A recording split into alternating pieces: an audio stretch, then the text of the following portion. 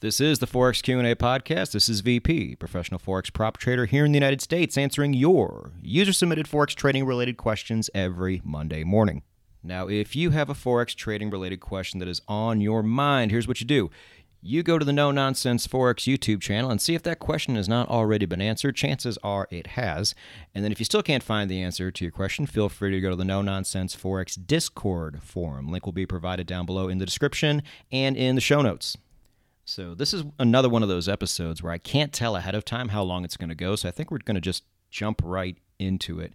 And this is another rapid fire episode, and these questions will have one common thread running through them, and the questions will either apply a little bit or a lot to shortcuts and people who are wanting a shortcut to a preferred outcome, if that makes any sense. Maybe it'll make more sense once we start getting into this. But as is often the case with these rapid-fire episodes, these are questions that the answer is not long enough to make a full episode of anything out of, and so I just kind of put them all together and knock them all out one by one, and maybe this was a question that was on your mind at one point in time. And now these questions won't have any names attached to them, really, because they've come from everywhere. They've come from Ask VP back in the day. They've come from the YouTube comments section. They've come from Discord, a little bit of everywhere. But I've certainly gotten all of these more than one time, some more than others, for sure. But let's go ahead and dive into it. Question number 1. Am I going to do a video about things like the Andrews Pitchfork or Donchian channels or Keltner channels, things like that? And the short answer is I am not, but I'm thinking of writing a blog about it in the future. So I will tackle it a little deeper than I'm going to here. But overall, as you guys probably, a lot of you already know, I don't use them. If I did, I would have certainly mentioned it before. Now, I did do a video on the SSL. I guess you could call that a channel. I really don't. But you know the type we're talking about. The kind that has a defined upper area, lower area, and typically a line in the middle as well. You know, channels that look like that. And you often trade inside of them, or you wait for price to break out of them. Really, you could throw Bollinger Bands in this list as well. It is part of the Dirty Dozen. You guys probably remember that. I don't know if I'm going to make a separate video just for it. I don't even know if I need to anymore because I don't know anybody that says they use it. And I just have so many better videos for you guys coming down the pike. I might just go back on what I said and not even bother doing a video for Bollinger Bands. We'll just kind of lump this all into here for right now, okay? So I can at least say I mentioned it in some capacity. A lot like I did with the ADX, which I don't think at this point deserves its own video either. You know, over the course of a few other videos, I've pretty much said all I have to say about the ADX indicator, to where making its own video would just be me repeating myself.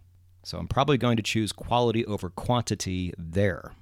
But anyway, I do not use them because, one, I had tested them and none of them even came close to doing better than what I currently had in front of me already. And two, I do think there are inherent flaws in some of these. Mainly, if you remember back to the Ichimoku video, and I've talked about some of these things in the past. When you have something that attempts to do more than one thing, and the indicator is almost saying, hey, you are bound by these multiple things that I do. Your best move is not to say, okay, I'll just abide by all of those things you tell me to do. Your best move is to do something like take that middle line in the Donchian channel and test that as your baseline.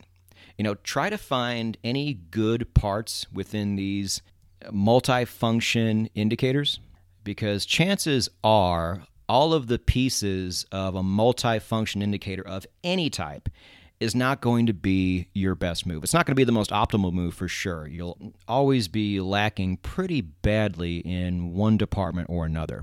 And with Andrews Pitchforks, I just can't find a good place to use them ever, so it's kind of irrelevant if I can't find where to put them.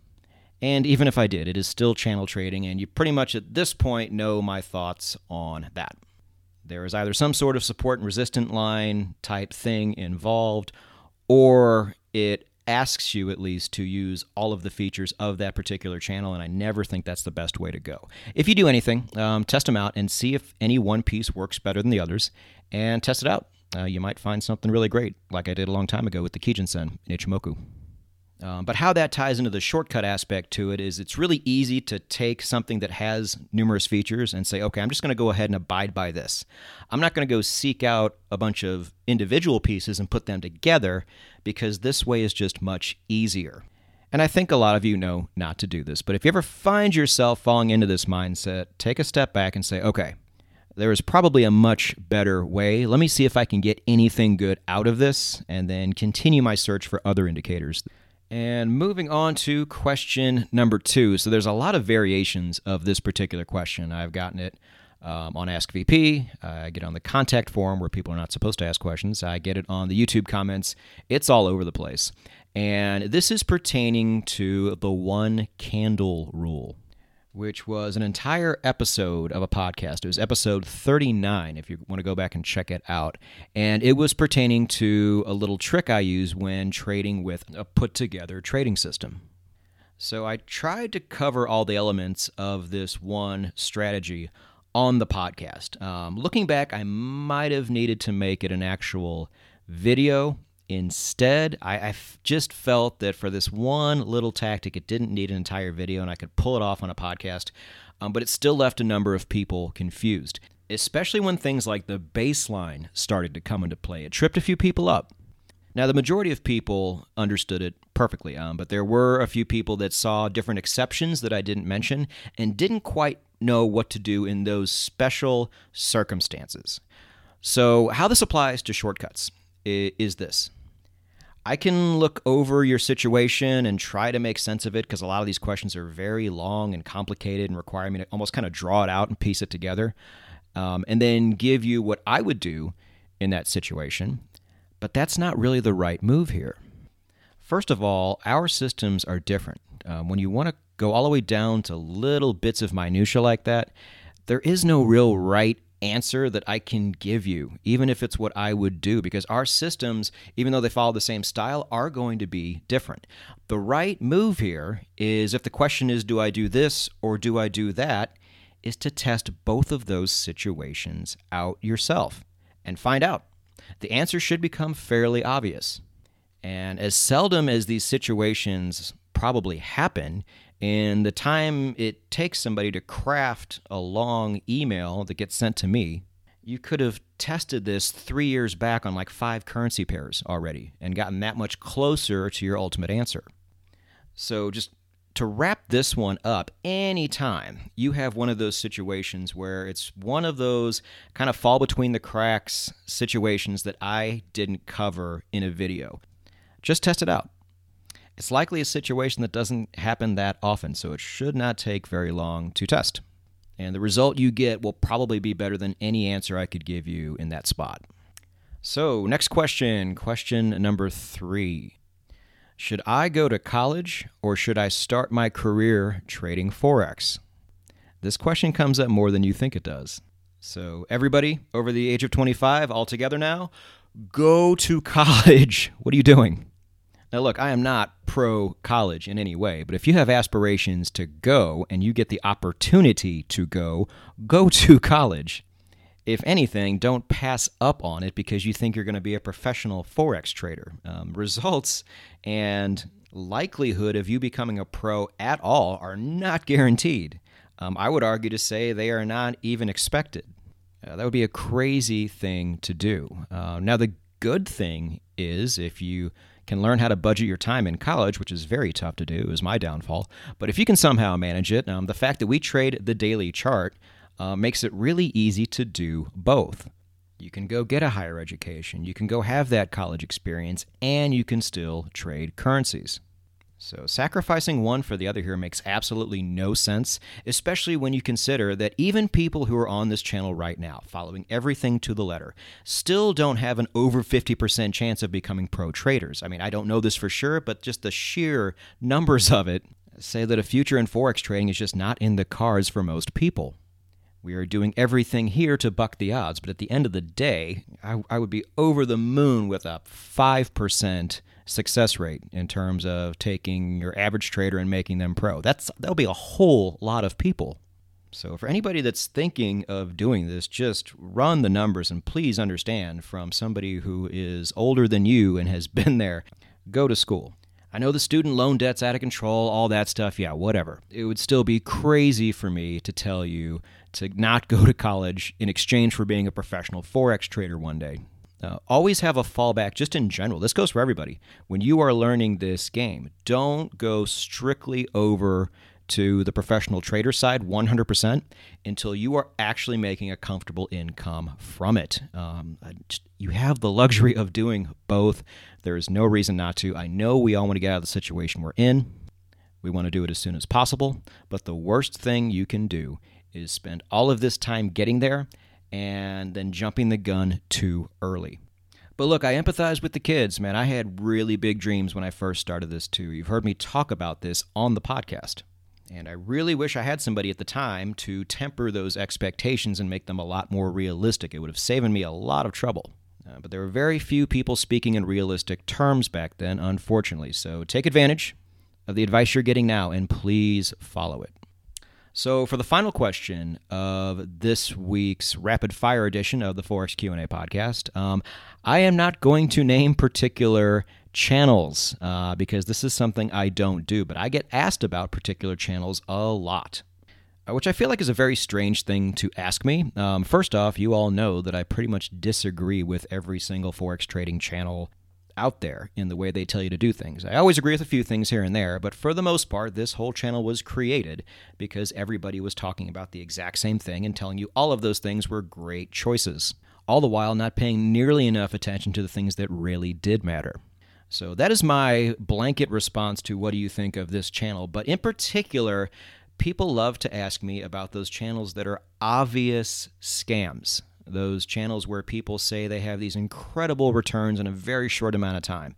The ones, and they're still out there, with the expensive cars and the private jets and all this nonsense. And so I will take the time here to say one thing in particular about those channels that you find on YouTube. I absolutely love them, and I am so glad they exist, and I hope they never go away. Now, can anybody guess why? It's a very selfish reason.